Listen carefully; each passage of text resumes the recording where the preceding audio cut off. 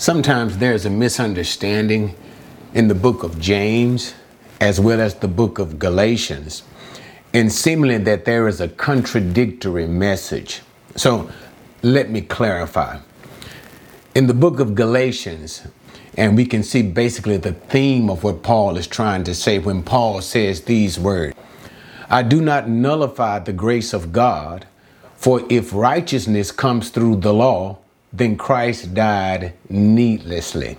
And that particular statement kind of sums up what Paul is trying to say. Now, although in that particular verse where it says, if righteousness comes through the law, actually in the Greek, it doesn't say the law, that is the law of Moses. That's the idea, the law of Moses.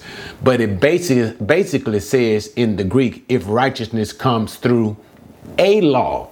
And the idea that Paul is trying to bring about is if righteousness comes by way of what you do, if that thing comes by way of what you do. And now James pretty much gives a flip side of the coin in a sense. And we can see in James chapter 2, the theme of James can be seen in verses number 24 and 26 in chapter 2. And James says, after he gives all of these particular examples, he makes the statement, you see that a man is justified by works and not by faith alone. And now again in verse number 26, James says, for just as the body without the spirit is dead, so also faith without works is dead.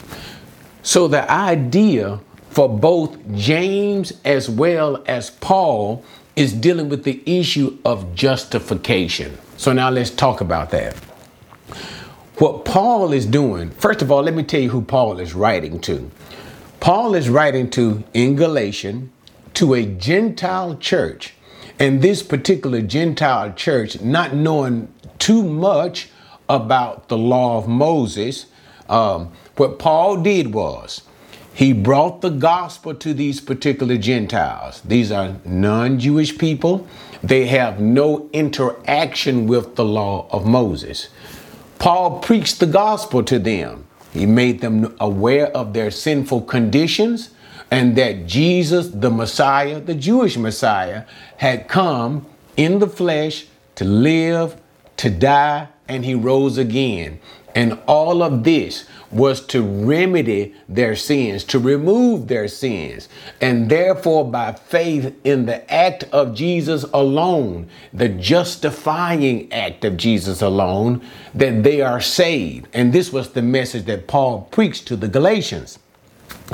Later on, as was so common in Paul's ministry, some Jewish evangelists came to this Gentile church telling them that this message of faith was not enough to save them, but that if they would be saved, they would also have to keep the law of Moses. So therefore, they kind of had a hybrid-like system of belief.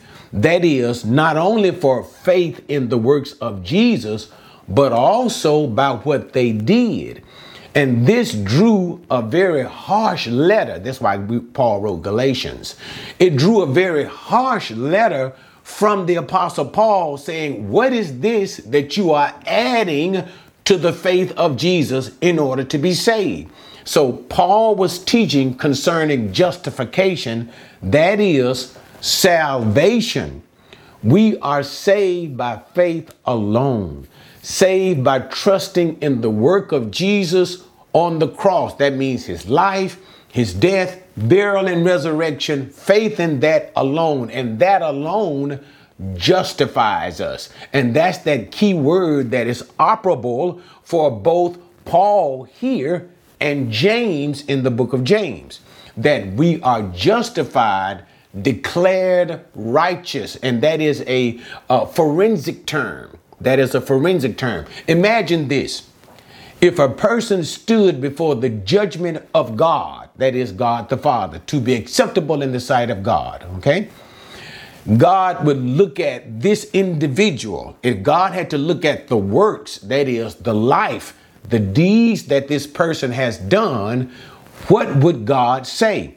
Paul says in all of his particular writings in this particular context, this idea, Paul says there's none righteous. Paul says all have sinned and come short of the glory of God. So what would be the judgment of God as this person stood before God? All would be, and that's what we see in the book of Romans chapters 1 and 2, 3, up into chapter 4. From Romans chapter 1 through 4, all would stand guilty before God if God had to judge us in accordance to our deeds, no matter what part of our salvation, that is, before we got saved or even after we got saved. If we were judged according to everything that we did, none could pass the judgment of God. All would be declared guilty because God is righteous in the absolute and perfect sense, and we are not.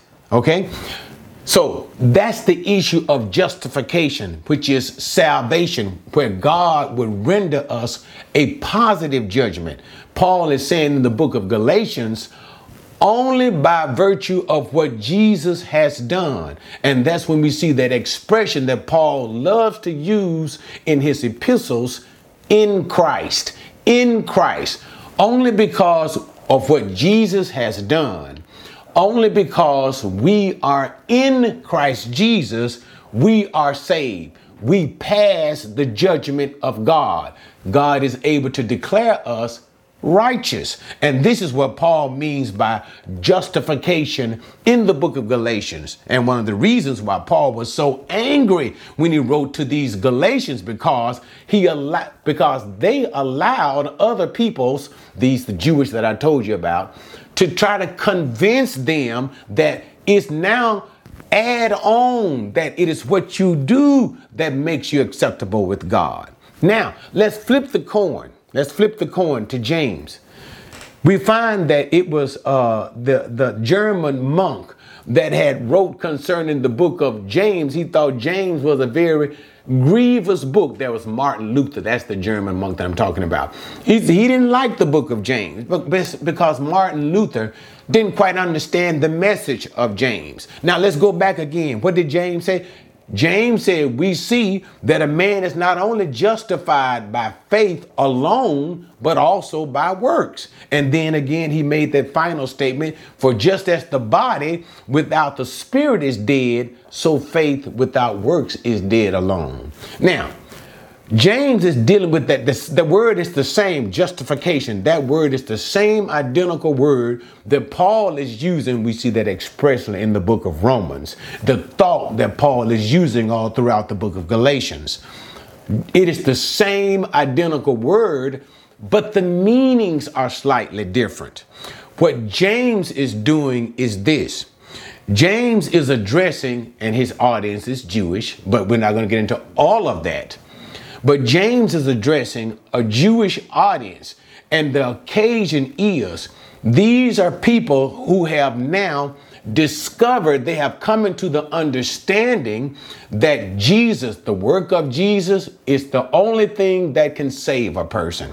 It is what Jesus has done to save a person. And so now what they are beginning to do is, and this is also one of the things that Paul is talking about, they are using the grace of God as an occasion to the flesh. Now, what in the world does that mean?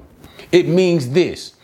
Since you can only be saved by what Jesus has done on the cross, the works of Jesus, that gives an individual's freedom. I'm now free to live as I want to live. And Paul addresses this even in the book of Romans.